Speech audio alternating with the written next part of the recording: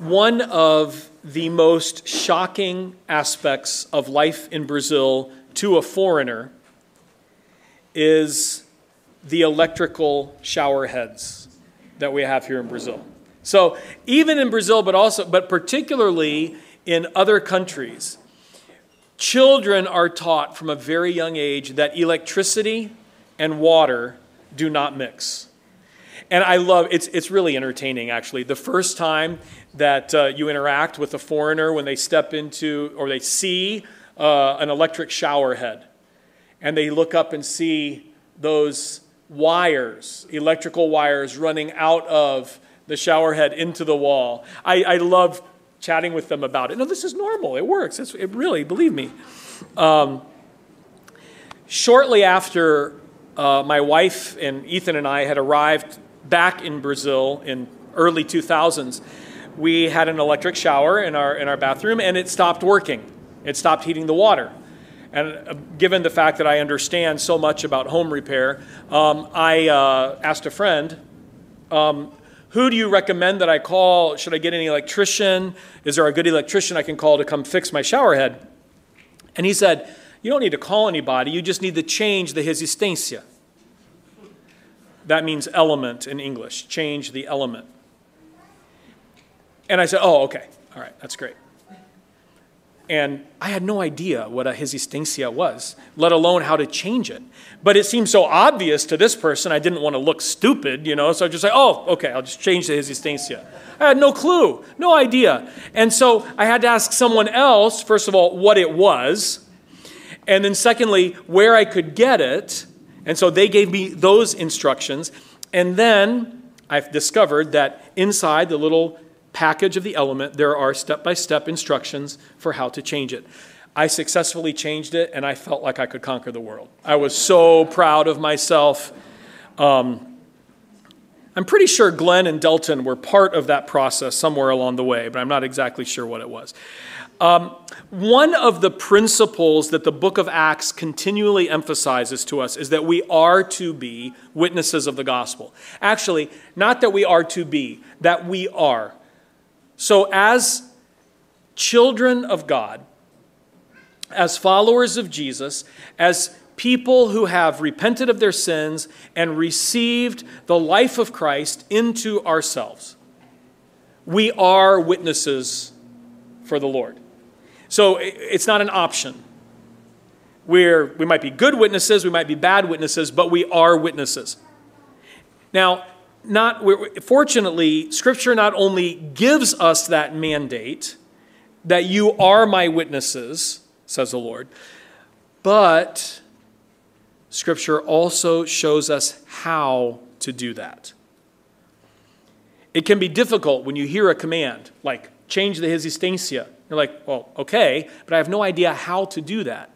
And similarly, some of us may know we're supposed to be evangelists. We're supposed to be sharing about Jesus with other people, but we don't know how to do that. Now, today, I want us to examine Paul's principles of evangelism. I've called it evangelism for beginners. I was going to call it evangelism for dummies, but I thought that might not be the best way to portray it. Even though we have all those books, home repair for dummies, computer, Python for dummies, whatever. Anyway, so for beginners, evangelism for beginners, how do we put this into practice? If we are witnesses, how are we more effective witnesses? Luke in Acts gives us many examples, and they help contribute to our understanding of how to witness, how to share the gospel. But we're going to be looking today specifically at Paul's ministry in two different cities, in Thessalonica and then in Berea. And we're going to draw out of these ministries three principles of Paul's evangelism. Okay? And here are those principles. Content, his content of evangelism, his method of evangelism, and finally, the foundation for evangelism. Content, method, foundation. So I'll be reading the first 15 verses of Acts 17, the account of Paul's ministry in Thessalonica and then in Berea. When Paul and his companions had passed through Amphipolis and Apollonia, they came to Thessalonica where there was a Jewish synagogue. As was his custom, Paul went into the synagogue, and on 3 Sabbath days he reasoned with them from the Scriptures, explaining and proving that the Messiah had to suffer and rise from the dead. "This Jesus I'm proclaiming to you is the Messiah," he said. Some of the Jews were persuaded and joined Paul and Silas, as did a large number of God-fearing Greeks and quite a few prominent women. But other Jews were jealous.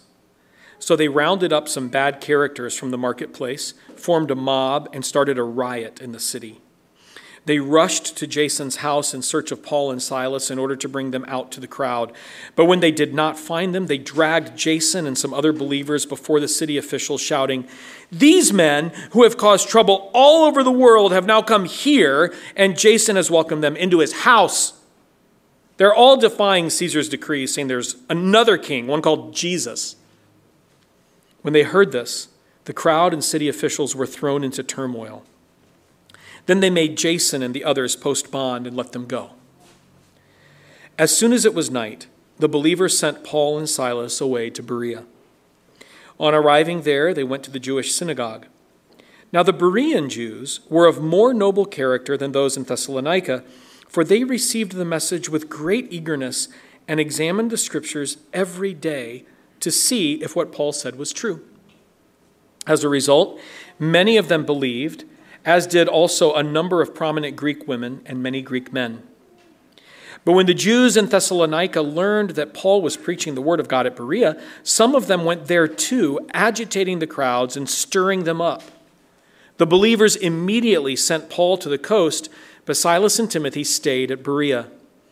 Those who escorted Paul brought him to Athens and then left with instructions for Silas and Timothy to join him as soon as possible. The first aspect of Paul's evangelism is content. Now, when I changed my first hesistancia, I knew very little of all there was to know about electricity and water heating. I still know very little. But I didn't need to become a hydroelectrical engineer in order to replace it. I only needed to know the specific steps. Now, there were some very important things I needed to know, like make sure the power is off before you try to change it. So simple things, but important things. I didn't need to know all the peripheral principles. And when it comes to sharing the gospel, evangelizing people, there's so much that could be said, right? Theology is an extremely broad field.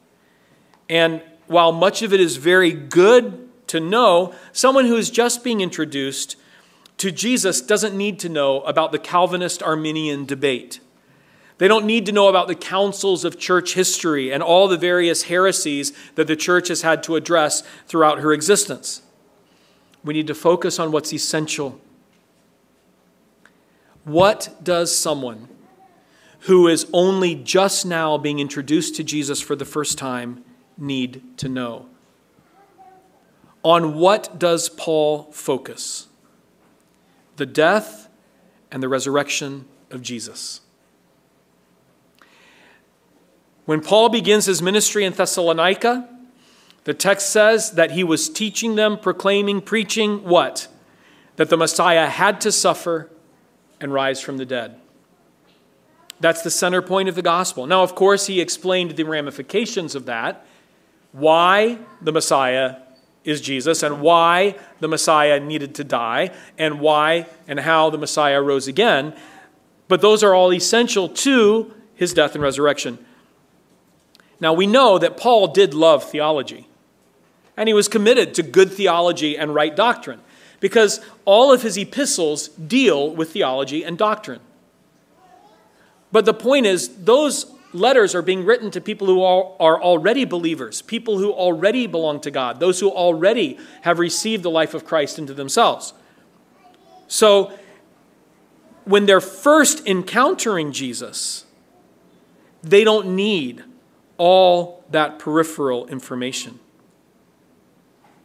When sharing Jesus with people for the first time, Paul focuses in on his death and resurrection, because these two events are the crux of salvation and the crux of all of history.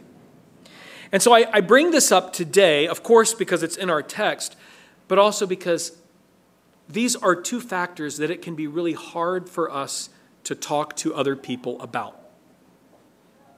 Because it almost seems like a fairy tale, right? That this guy, Jesus, died and he rose again, he lived, and he's still alive today. And it's easier for us to speak, right, more generally about God, about being good, about the fact that God loves you and that God wants to make you feel better, and God wants to provide for your needs, and God, on and on about the good things that God wants to do to you or for you. And while those things may be true in their appropriate context, that is not the urgent message that people need to hear. What people need to hear, those who do not know, is that Jesus, the Son of God, incarnated, took on flesh, lived a human life, and died a human death in our place. But that he rose again because of the power of God Almighty. And that in his rising, he defeated sin and death for all time. And that anyone who will accept his death, his sacrifice in our place, receives eternal life. Eternal life from God. This must be the primary content of our evangelism. Now, secondly, we move on to Paul's method. So if the primary content was the death and resurrection of Christ, what was his method? How did he go about doing it? And I've divided this method into three, what you might call stages, although they don't necessarily have to be linear or chronological. But the first stage is dialogue. He establishes a dialogue. The first two verbs that Luke uses in chapter 17 to describe Paul's sharing of the gospel the verbs are reasoned. He reasoned with them, and he explained. Words that imply a dialogue. And we know that it was at least for 3 Sabbaths, so there is a building of some level of relationship between Paul and those who are listening to him. So originally there's some give and take.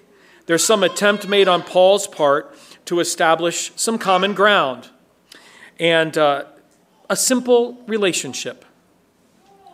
And while it's not absolutely mandatory for witnesses to know the people with whom they're sharing the gospel, it's almost always helpful to understand at least a little of their background and for them to understand at least a little of who we are.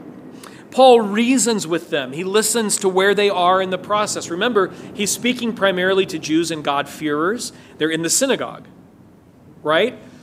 So I think Paul wants to understand what the Thessalonian Jews' understanding of God is. How familiar are they with the scriptures? How much do they believe? How does their faith live out in their daily life? Where are they as it relates to God? And that's going to help him understand how most effectively to share Jesus with them. And this is, sisters and brothers, this is just common sense. The better that you know somebody, the more effectively you're going to be able to communicate with them. I remember when I was a child, I'm sure Pastor Bill and Mary, you remember this as well because it involved you, but Pastor Bill was invited to bring a message at a wedding. And it was at a very, very simple church. And it was for the wedding of a man who our family had a long history with him, but he had helped care for our yard and our garden for some time. He had had a lot of difficulties in his life. He actually lived in our home for a short period of time. But anyway, when he was getting married, he and his fiancée asked my dad, Pastor Bill, if he would bring a message at their wedding. It was in a very simple church, a very simple community. And my dad, Pastor Bill, began sharing the message, and you could tell people were attentive. You know, here's this, wow, this foreign missionary has come to speak at this wedding. And at one point in the sermon, Pastor Bill gave an example, an illustration based on sports, something that other people have been known to do as well, right? Like myself. But even as a child, I remember in that context, you could kind of just feel this kind of cold come over the congregation, this silence. And we found out later that in this particular denomination, they viewed sports as a sin. I feel so sorry for them. And so obviously there was a deep awkwardness there, but we didn't know. We didn't understand. No one had warned us or told us, and it was just an expectation that, of course, a pastor would never admit to liking sports, let alone in being involved in them and using them as a good illustration in a sermon. The more that we know our audience, the more relationship that has been established, then the more effective we're going to be in sharing the gospel. Now, there's a caveat here and a warning. Even though this is a true principle, we should never use a lack of relationship as an excuse for not sharing the gospel when we have an opportunity. Because that's what we often can do as well. Well, I just don't know them well enough yet. It's a little awkward because we haven't established rapport. Well, if God's giving us the opportunity and He's opening the doors, then we need to take it regardless of the establishing of relationship. But if we have the time and if we have the opportunity to establish a dialogue and build a relationship, that will help us be more effective in sharing the gospel. But, and now we're moving to the second principle of Paul's method. He does not remain only at that dialogue back and forth stage. Paul is, here's the second principle, uncompromising in presenting truth. He is uncompromising in presenting truth. So he begins, and the verbs are reasoning and explaining, but notice how the verbs change. He moves on to proving and proclaiming. Two verbs that are much more focused on the communication from one side to another. Although all people are entitled to their opinions, not all opinions are of equal value. And Paul wants to build a bridge between himself and his hearers. He wants to understand them and establish some level of relationship, but he always keeps the truth as the goal. So when Luke uses those words, proving and proclaiming, he's making it clear that Paul's convinced that he's speaking the truth and that the truth is vital. And sisters and brothers, if we do not believe that the gospel is true, first of all, and secondly, if we don't believe that the gospel is exclusive, then why would we ever share with someone else? And if we don't believe those things, then I would argue that you don't believe the gospel. There's a young man that I know who was raised in a very good church, raised by very faithful Christian parents, and was taught the Word of God from the time he was a very small child. And he's now a man and married and has his own children. But I read that he wrote recently in the context of ministry, and he still very openly claims to be a Christian and says he's a believer. But in the context of talking about evangelism, he said, "Who am I to tell somebody else that my religion is the only way?" And we see how that can creep into the church so easily. Either the gospel is true or it isn't. If the gospel is true, then what is the cruelest thing that we can do to others? Never share it.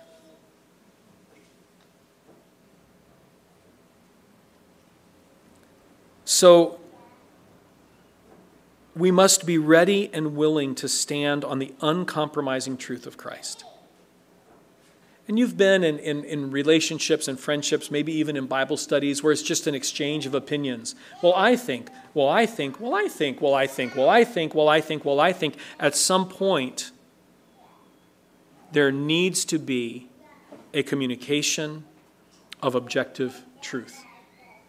Jesus said, "I am the way, the truth, and the life. No one comes to the Father except through me." The truth must eventually be presented as exclusive and objective. So, as with Paul, we must maintain that uncompromising commitment to the truth of the gospel.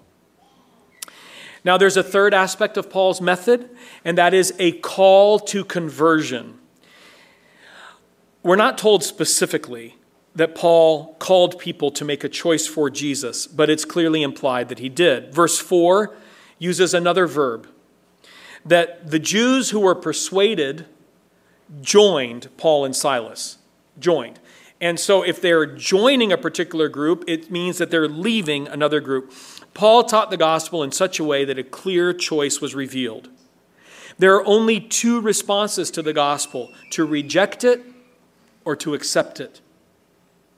And as witnesses, we need to call people to that choice. We need to invite them to that choice. We cannot live with one foot in belief and one foot in unbelief. We cannot live with one foot in the world and one foot in Christ.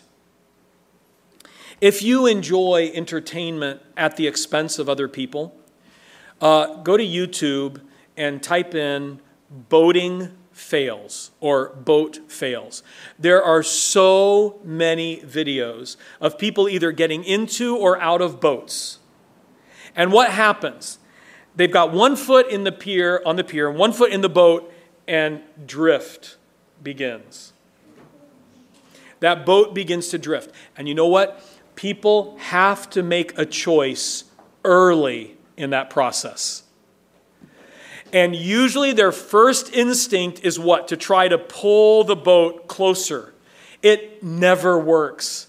And you know what happens if they don't make the choice quickly, one way or the other, boat or pier? They fall in the water, number one, which is hilarious, and it usually involves a significant amount of pain to a particularly sensitive area of the body, where those muscles are ripped apart far beyond what they were intended to be. People doing splits that were never intended to do splits. You chuckle because you've seen this. I don't know if I should recommend that you go, laugh at other people on YouTube. I've done it. I admit it. It's funny. It's hilarious. But the principle is you've got to choose one or the other. And so simply by the fact of not choosing one or the other, you choose. And the same is true with the gospel. By not choosing the gospel, by not choosing Christ, the person has made their choice. And we need to be proclaimers of that choice. That it is a choice. And a refusal to choose is a choice. And so as we share the gospel with our colleagues, our friends, our co-workers, our family members, we need to remember that the gospel calls us to a choice. And we need to invite people to that choice clearly. Sometimes we're hesitant to do that. Maybe because we feel like we haven't laid the foundation well enough. Or maybe it's because we're afraid that they're going to say no. But we can have an opportunity to offer that choice again. So remember Paul's methods. A dialogue to establish relationship, but then always with the goal of uncompromising declaration of truth and calling people, inviting them to conversion, to transformation in Jesus Christ, to exercising their wills to choose to believe. And yes, sisters and brothers, belief is a choice. It's not something that happens to somebody. It is a choice that people make. So, the content of Paul's evangelism is the death and the resurrection of Jesus. His method involves what we've just talked about: dialogue, establishing relationship, an uncompromising exposition of truth, and a call to conversion. Now we ask the question for our final point: what is the foundation of Paul's evangelism? In both Thessalonica and Berea, Paul's witness is based upon the holy word of God, the Scriptures. That is the foundation of his evangelism. In Thessalonica, Paul reasoned with them from the Scriptures, explaining and proving that the Messiah had to suffer and rise from the dead. The Scriptures were the foundation for everything Paul was sharing, proclaiming, and proving. Now, when he moves on to Berea, the Scriptures are central again. Luke writes that the Berean Jews were of more noble character than those in Thessalonica. Why? You've heard me quote this verse before. They were more noble than the Thessalonians for two reasons. First of all, because they received the word with eagerness. They eagerly received the message. They were ready. They were open. But then there's a second reason why they were of more noble character. Because every day they searched the scriptures for themselves to see if what Paul said was true. It's interesting, isn't it, that Paul was teaching and preaching from the scriptures. Nonetheless, they still said, wait, this sounds good. This is an incredible thing that you're saying, Paul, that the Messiah has already come and that Jesus is that Messiah, that he died, that he rose again. And you're bringing this all out of Scripture, but I'm going to go to Scripture myself and evaluate if you have interpreted it right. That's an amazing assertion. It's also a challenge, sisters and brothers, to us today because we have so much access to teaching that purports to be based on the Bible. I mean, there are thousands, if not millions, of sermons on YouTube, podcasts, you name it. You can find them everywhere. And with all that access, we should have that same attitude of discernment, which is we hear something that's preached or taught that is purported to be based on scriptures, but then we say, that sounds really good, but I am going to look at the scripture for myself. I want to evaluate the way that this person has taught, what they've taught in the light of God's word.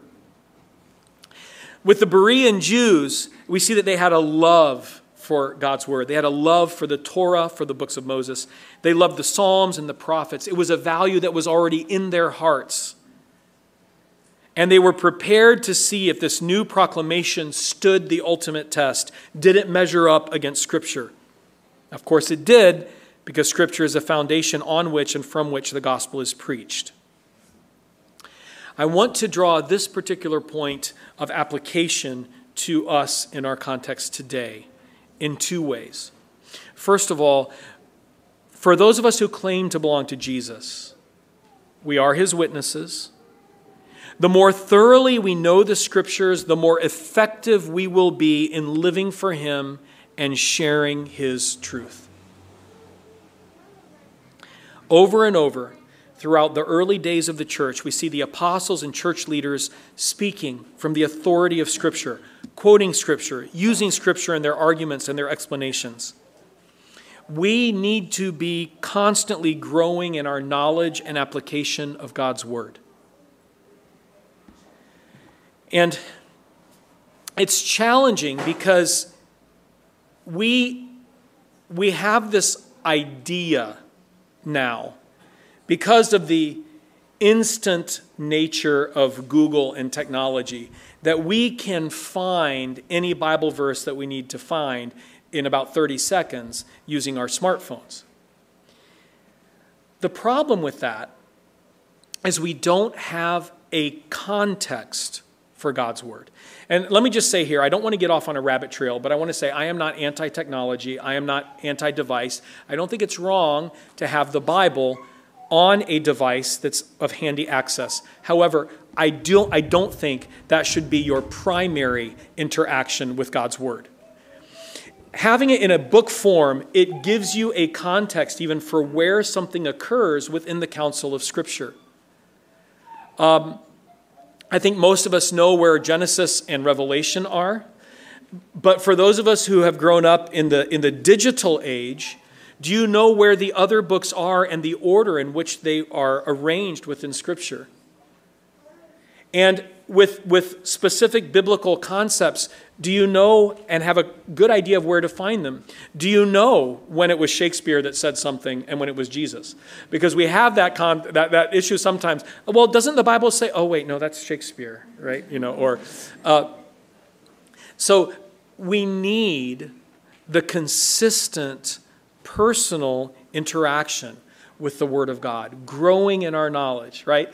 And I've used it, I've said it before, but if the Bible is our spiritual nourishment, if the Word of God is what sustains our spiritual life, then there's no one that I've ever met who says one meal a week on Sunday morning is more than enough for the whole week. And in fact, I actually prefer that it be kind of a light meal on Sunday morning, lychee, something easy, and I'll be fine for the rest of the week. Of course not. None of us say that.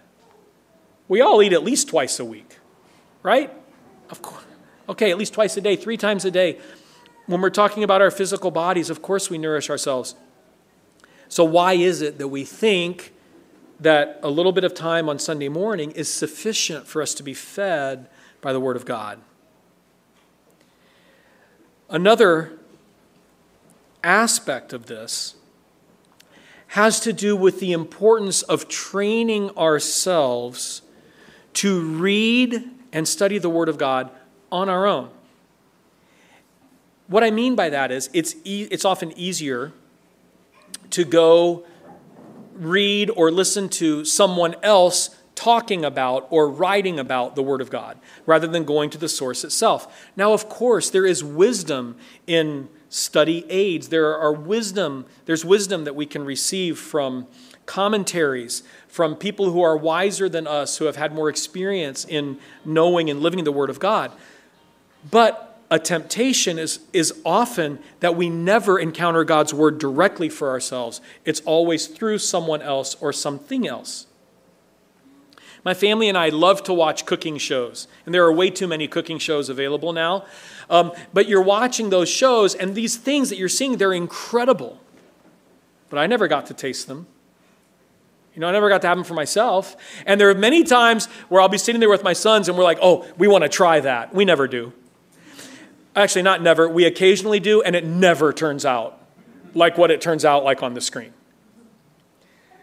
I mean, when we're talking about eating, do we say to someone else, listen, I'm really hungry. Would you eat this burger for me, digest it, and then give it to me? No, it's like, I want that burger for myself.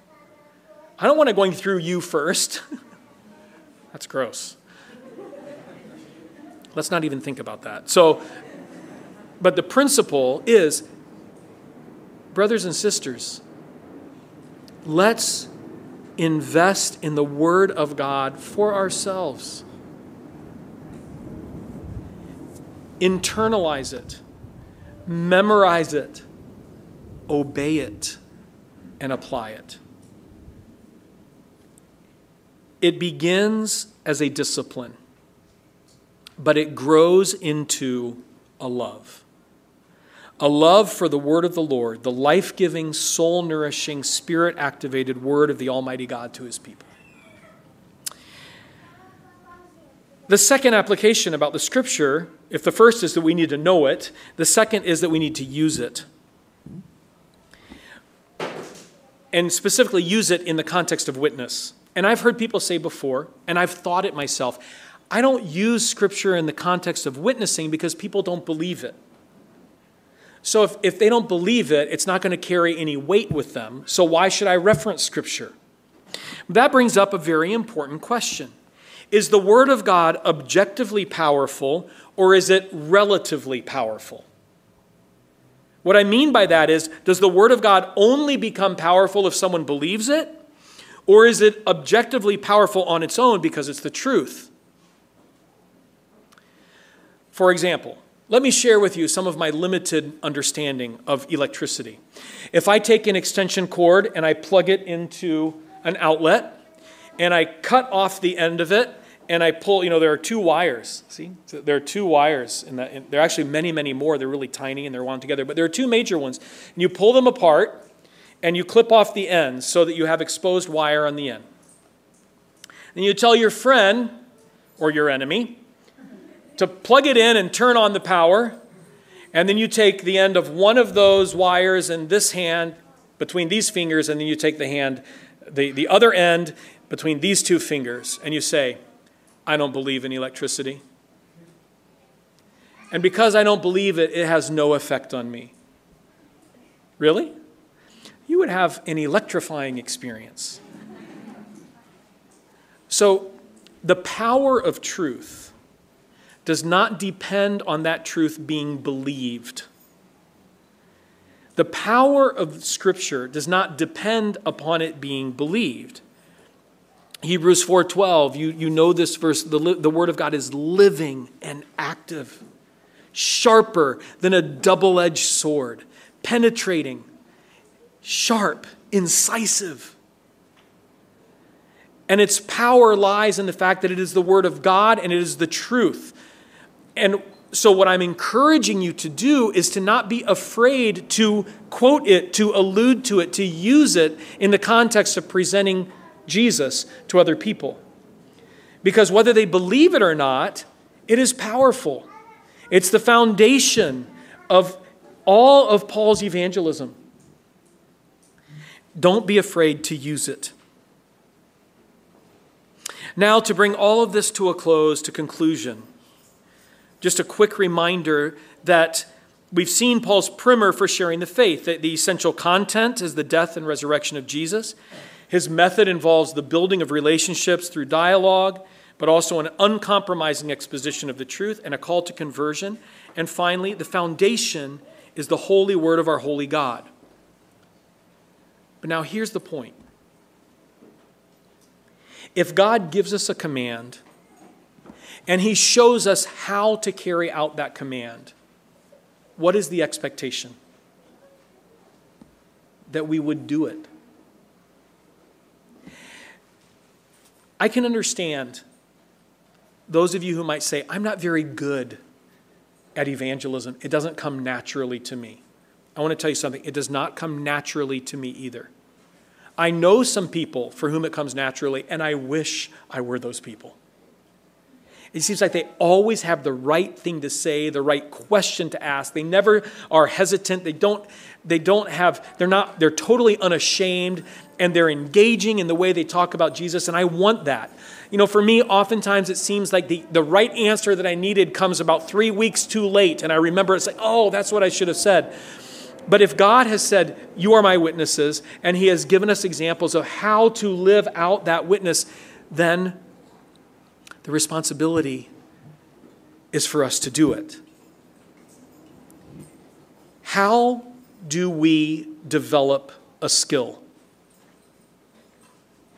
There is a period of time where we might say there's research about the skill.